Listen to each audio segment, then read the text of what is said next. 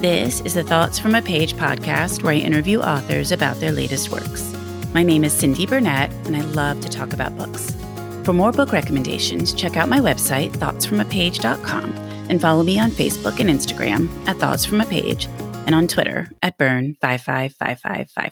I want to say thanks to Nana at Read the World Better for sharing my podcast on her social media and EMG Reviews for posting a review on Apple Podcasts. Sharing your thoughts with others about the podcast and leaving reviews really helps my show find new listeners, and I greatly appreciate it. Today, I am interviewing Jennifer Rosner about The Yellow Bird Sings. The Yellow Bird Sings comes out in paperback next week and is her debut novel called Exquisite, Heartrending, and Absolutely Beautiful and Necessary Novel by the New York Times Book Review. Her short writings have appeared in the New York Times, the Massachusetts Review, the Forward, and elsewhere. In addition to writing, Jennifer teaches philosophy. She received her BA from Columbia University and her PhD from Stanford University. She lives in Western Massachusetts with her family. I hope you enjoy our conversation. Welcome, Jennifer. How are you today? I'm terrific. How are you? I'm doing really well also. I'm looking forward to talking about The Yellow Bird Sings. Thank you. Me too. Why don't we start with you just telling us a little bit about the book? So, The Yellow Bird Sings is a novel about a mother and her 5-year-old daughter who are hiding in a farmer's barn in Poland during World War II. And the girl, the 5-year-old, her name is Shira, she's a musical prodigy. She feels music pulsing inside her. So she taps on her mother's leg and she hums, but in the barn, she needs to be completely silent. And she conjures a magic bird who sings out the music she hears in her head and in other ways enacts a childhood she can't have. And her mother, in an effort to pass the minutes, the hours, the days, whispers stories about a little girl and her bird who avert threats and find safety. Except that there are very real threats just outside the barn. And as the dangers mount, the mother is forced to make an agonizing choice about whether to keep together with her daughter, finding a new hiding place, or else to find a safe place for her daughter apart. I am so curious how you came up with the subject matter for this one. It is a wonderful World War II story, but it's a little bit of a different take on it. And I was just dying to hear what set you down the path and what made you decide to write this story. Well, I'm going to take the long run here. So I actually am a trained philosopher. I was in graduate school getting a PhD in philosophy, and then I was teaching. And then our first daughter was born, and she was born deaf, which came as a very big surprise. And I had never done any creative writing of any sort, but I think to understand what we were going through and process our feelings and our decision making, I just started journaling to try to process. And these little snippets of things started to amount to like a memoir. And I ended up writing a memoir about the deafness in our family, which is deafness that both my girls share, but also I found in our history, in my family tree, these deaf great aunts who lived in a little shtetl in Austria in the 1800s. I ended up writing this braided story about raising our daughters in a hearing speaking world and the life of my great aunts in the 1800s. And eventually I was at a book talk for this memoir. And I was talking about how we gave our children access to sound and we were encouraging their every vocalization. And a woman in the audience came to me and actually told me about her childhood experience, having to stay completely silent, hiding in a shoemaker's attic during World War II. And I just couldn't stop thinking about this person, a child who had to be silenced in such opposition to what our project was to get our children to talk. And also this mom, her mom, I was imagining, who needed to keep her silent and what that must have been like. And that was kind of the seed from meeting that woman at a talk for a different book. It kind of threw me into a new area of research and thought. And from that, The Yellow Bird Sings came about. That is fascinating. As I was reading, as a mother of 3 kids, they're now teenagers, I was sitting here thinking how hard it would be to sit there with a child that age for that many months trying to keep them silent. I can't even imagine. Truly, I can't imagine. Well, when I presented this book, I was in touch with a publisher who said, I can't even manage our kids on a single snow day. How could this mother in a barn manage to get her daughter through this time? And it's so true. I think it takes so much ingenuity. And from interviewing hidden children, that was something that really came through, was the incredible creativity and ingenuity that parents who were with children hiding in these tight spots brought to it. And I was amazed because there was a man I interviewed, actually now he's a chemistry professor at Cornell. He won a Nobel Prize, I think. And he hid in a school attic with his mother, who found atlases and other things and quizzed him on geography and taught him how to read in this attic. And he actually described the time hiding with his mother in this tiny little space where other children were outside playing. And it must have been overall very, very tough. He said he felt cocooned by love with his mother, which I think is such a testament to her parenting. I love that he doesn't look back on it as a frightening experience, but instead as something where he was spending that time with his mother and knowing he was protected. Yeah, it's amazing that he was able to feel that way, given the stressors they were clearly under. Well, there's a lot of World War II fiction, and I love it all. I mean, I could just read it all day long. What I was amazed about when I was reading your book was that even though I have read many World War II stories, and I've obviously read Anne Frank, visited her home, and that's kind of my only real encounter with hidden children. I think there's stories about how they were hidden, but not the actual hiding. So I thought you really brought that very vividly to life and just sort of that perspective of what that must have been like. Thank you. Yeah, I did interview many hidden children, and they all had very different stories. Some were kind of kept in these tight spaces. There were others who were hiding in plain sight on farms. Some were in the woods, had to be in a hole in the ground. I mean, there were so many different circumstances of hiding and just trying to survive that time and the day-to-day. How does one in a tiny barn use a bathroom and brush their teeth, and all these little details of life that you don't really think about, but a parent does and needs to try to get their child through intact.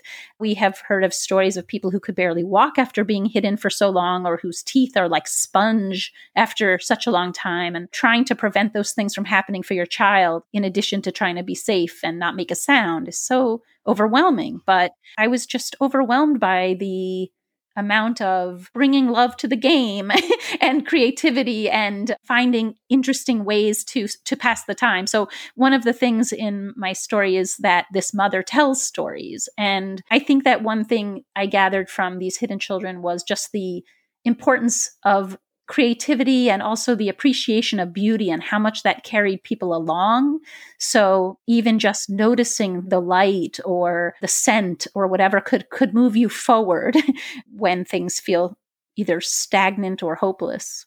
And a mother's love, I mean, you sort of feel like that's the thing that really drives the entire safety of these children. And so the fact that these mothers just have to sort of put their own lives aside to be able to take care of their children, focus on them, keeping them safe, keeping them quiet. Yeah, and sometimes giving them away, which is so heart-wrenching and awful to even contemplate, but had to happen at times in order to feel that you were doing what you had to do to keep your child alive in the war. And then the confusion of the names. The child's young enough, they don't remember their original name. They're then given a Christian name so that will protect them. And then trying to reunite later with the documentation not being very good. That part of it would just be incredibly frightening. It was, and people tried things like stitching names into hymns, or there was Irina Sendler who, when she took a child, she worked for a Zhygoda network that transported children to safe havens. She would try to put their given name on one side of a slip of paper and then their assumed Christian name on another, and bury these names in jars in gardens. And after the war, some of those jars were unearthed and people were able to track their families. But for the most part, especially for a young child, if you're 5 or 4, and there's just no record because records are so dangerous. And then you're left really unsure of who you are and where you came from, and no way to track yourself back to your family. And while I was doing this research, I went to the Holocaust Museum in DC, and there was a program. It said, "Remember Me." There were like all these pamphlets with photographs of children's faces. And the question, "Do you remember me?" was this literal question. Like, if you remember my face, you could tell me the name I could use to search for my family. So it was a huge problem. And a lot of times after the war, someone would stumble into a town, they'd find that by the train station is a huge fence with like pieces of paper just tacked onto the fence. This is how they were trying to find each other. Very haphazard and random and sheer luck if it worked out. I was just going to say that. It was sheer luck and just so random, whether you happened to come across the photo of someone you knew or your neighbor knew or whatever. I mean, I just can't even fathom it. And now, over time, registries became more common, and then there were systems in place through Yad Vashem and other searching mechanisms. But really, a lot of the finding came when they were much older through internet searching and et cetera. So much time passed. And that was another thing that was very painful, because by the time you find your mother, you don't know her at all. And the reuniting process is also very complicated. Just seems incredibly hard to fathom. I'd love to hear a little bit more about your research. You've mentioned a few things, but I'd love to hear what you found interesting, whether you felt that you learned a lot that you couldn't use in the book, just kind of your whole process. Yeah. So after I met that one hidden child in the book talk I gave about my memoir, she introduced me to some other hidden children she knew. And then I began interviewing a large number of hidden children. And I listened to all their stories. And then I really set them all aside because I wasn't going to write any of their particular stories. I thought maybe one day they'll write their story, or maybe their children will write their story, or grandchild.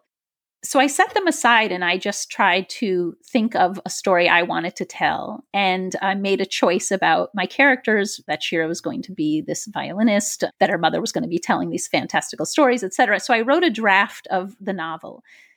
And then I realized I'm here in my window seat in Western Massachusetts. I think I better go to Poland and just kind of do some cross-checking, because there's only so much on the internet search that one can do as a novelist. And I wanted to really see what it was like to be in those places. So I found a guide in Poland who was incredible. He read my novel manuscript in advance, and then we planned out this trip. And he took me first to this area of countryside where they had barns, much like the one in my story, where Jewish people had been hidden. I got to see kind of the construction of the barn, how close they were to the farmhouse, how close to the nearest neighbor, how complicated it would be to really hide a person. Because when you think about a farm, you think they have a lot of land and maybe some privacy, but actually, for community reasons, their homes were quite close together. And so people really could sort of see in to other people's lives. It was very important for me to see that hiding a person in your barn was very, very hard. And even that the country folk were very, very curious about each other, because even when we went to visit, my eldest daughter came with me on this trip. It was an amazing trip. At one point, our guide took us one way to show us this beautiful Orthodox church in the area.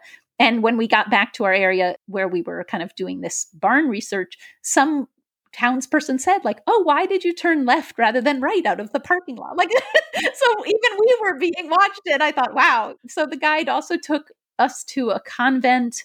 And this convent, their Jewish children had been hidden. I saw a partition where they were hidden. I also got to walk in and get the whiff of this mushroom soup that was cooking, and the way your feet hit the stone floor, what that sounds like. So all these sort of sensory details about life in this convent, in this particular convent. I mean, one thing I learned, the draft I had needed to be revised, of course. I had conjured a rather fancy convent of stone. This guide was like, "We're in Poland and it's somewhat poor here and everything's brick," and things like that. In fact, at night, he sat with me and we talked about the names of my characters, and he made suggestions. So the mother's character's name is Rosha in my novel, but it was initially Anya. And he said, "Anya is a perfectly reasonable name for your character, but it has an economic connotation that I don't think your character has. It was sort of a bit of a richer name, and Rosha is a more humble name."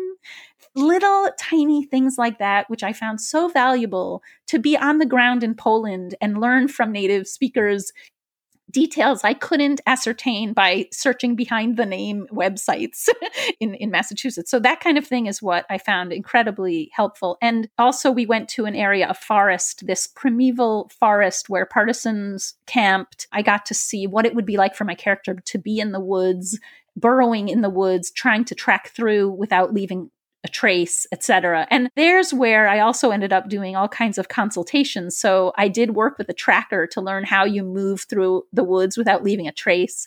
I worked with a mushroom forager to understand what my character would find in the woods and what season.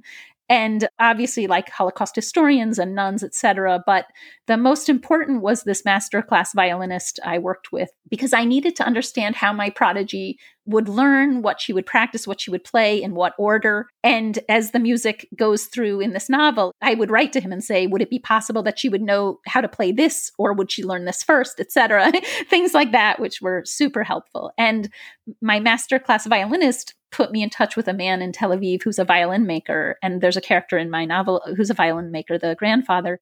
I actually went to Tel Aviv and went to this workshop because he, in addition to talking to me about violin making, he runs this program where he has rescued violins from the Holocaust and he rebuilds them, and they're played around the world in these orchestras of hope. What I found so moving about it is that when you play the violin, you're kind of wearing down the instrument in your own particular way, like you're pressing with your fingers and the weight you bring.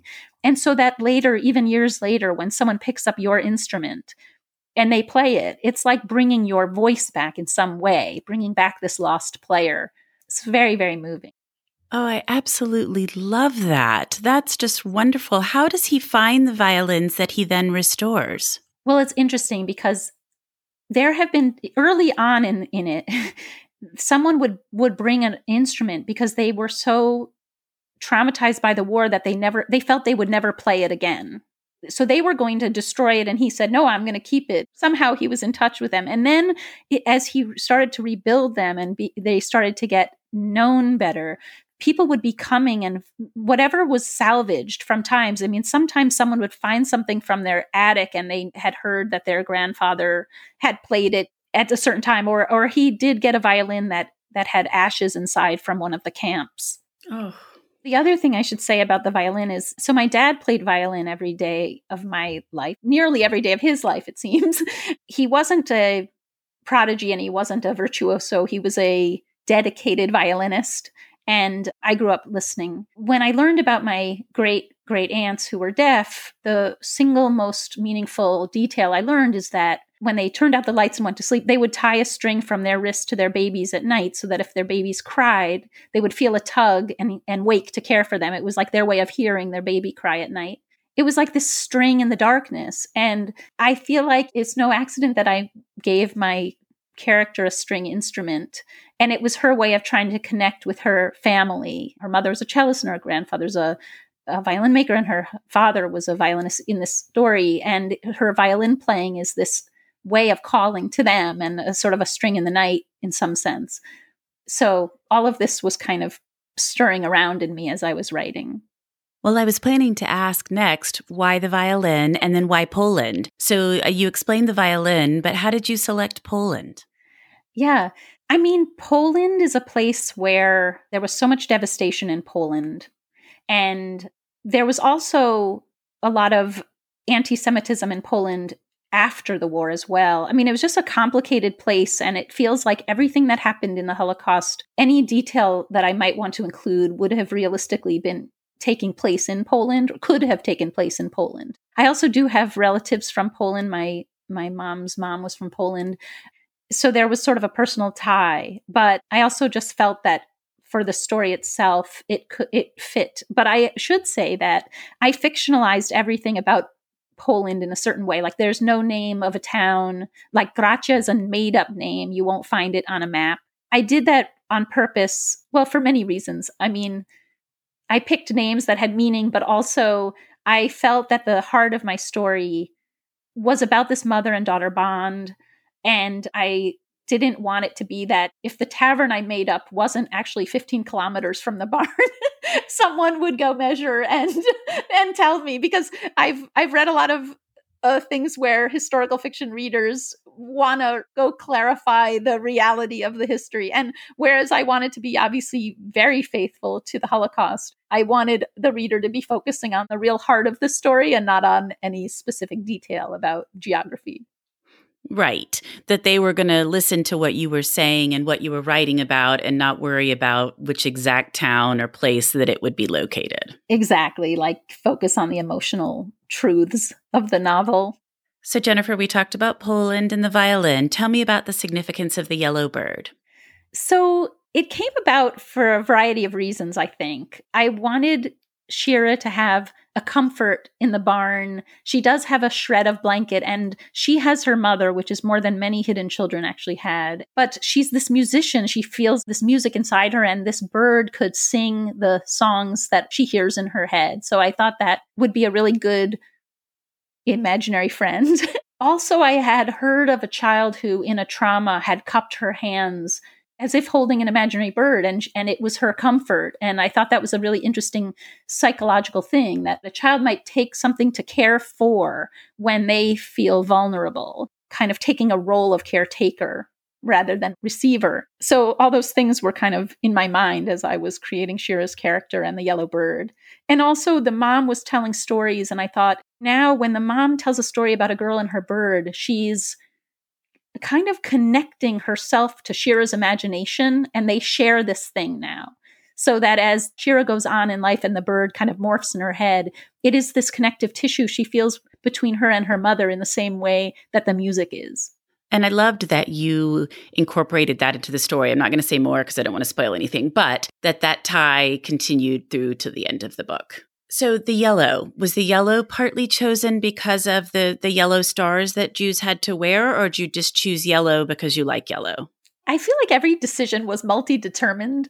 I think that I was influenced by the yellow stars. I was influenced by stars outside in the sky. I was influenced by yellow feeling like a friendly color. But also, I wanted this bird to be almost so realistic you weren't positive it's imaginary. And at times I wanted the reader to wonder if a bird actually did get in the barn, maybe, and she was cupping it in her hands, because that is how I think a child's imagination works. It's very real to them. So when I'm in her point of view, I want it to seem real. And yellow to me felt like a bird could be yellow. It would be special. I couldn't make it a purple bird because you would know is completely fantastical. But a yellow bird could be sort of one way or the other. So I thought that was a good reason to choose yellow as well. I like that. And yellow is a sunny, happy color. So kind of the idea of hope and happiness in a grim situation. And friendship too. I think when colors get analyzed, sometimes yellow is considered a color of friendship. So this bird was her comfort and friend in some way. Well, all this yellow bird discussion makes me ask about your cover, which is just beautiful. How did that all come about? Thank you. I love the cover too. My publisher presented me with two possible covers at first. This one, although initially the photograph was complete, it wasn't torn.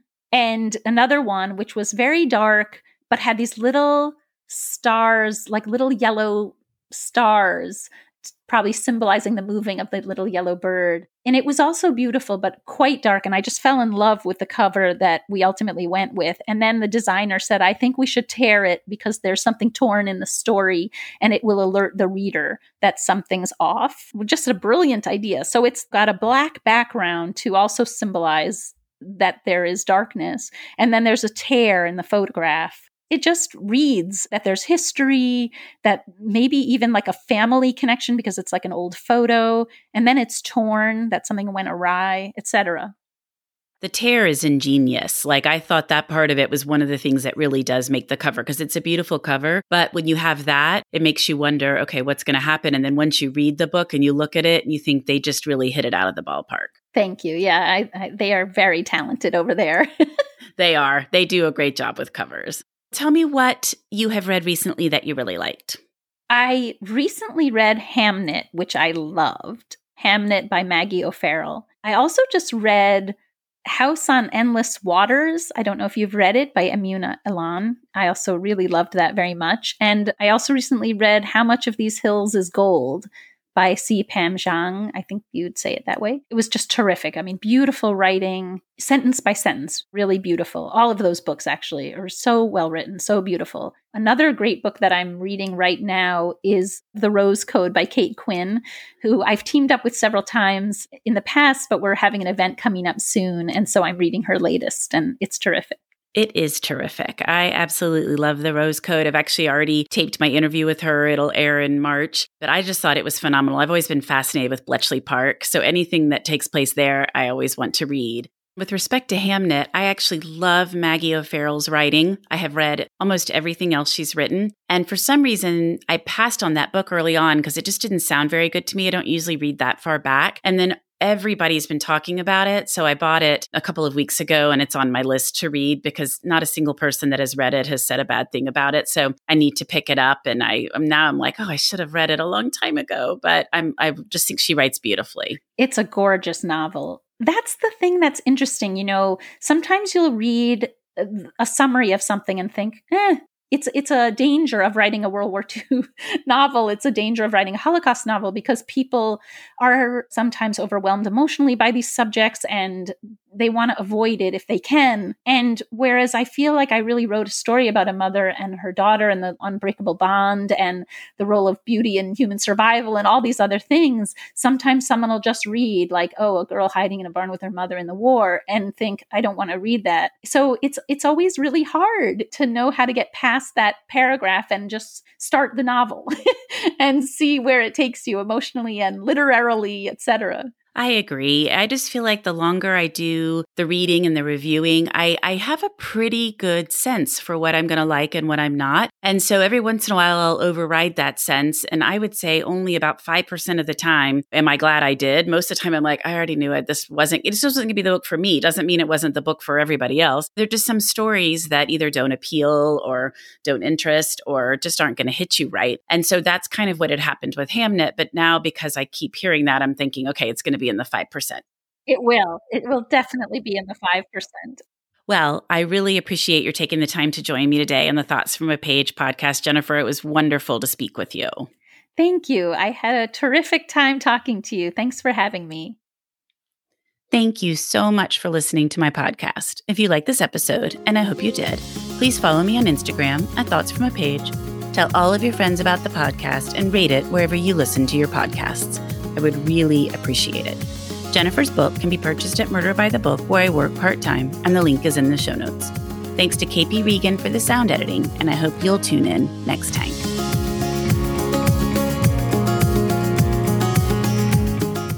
Don't you know that you're a grown-up? I'm a grown-up. Me too. Yep, me too. But these days being a grown-up can really suck. Luckily, we're grown-ups who grew up in the coolest generation. We had video arcades. And also some of the best TV and movies ever made. We lived the origin of awesome consumer electronics. The list goes on and on. Yep, Generation X. Exactly. And we're Gen X grown-up. Every week, the Gen X Grown Up podcast explores media, tech, toys, games, and more from both yesterday and today. Through the eyes of Generation Xers who absolutely love that stuff. You can find us on iTunes or wherever you get your podcasts. Or find us on our website, genxgrownup.com. Life sucks as a grown-up. All right, you think that was good enough? I hope so, man. I'm tired. Who listens to a promo on a podcast and then goes and listens to a different podcast? Right. I've never done it. No. Right.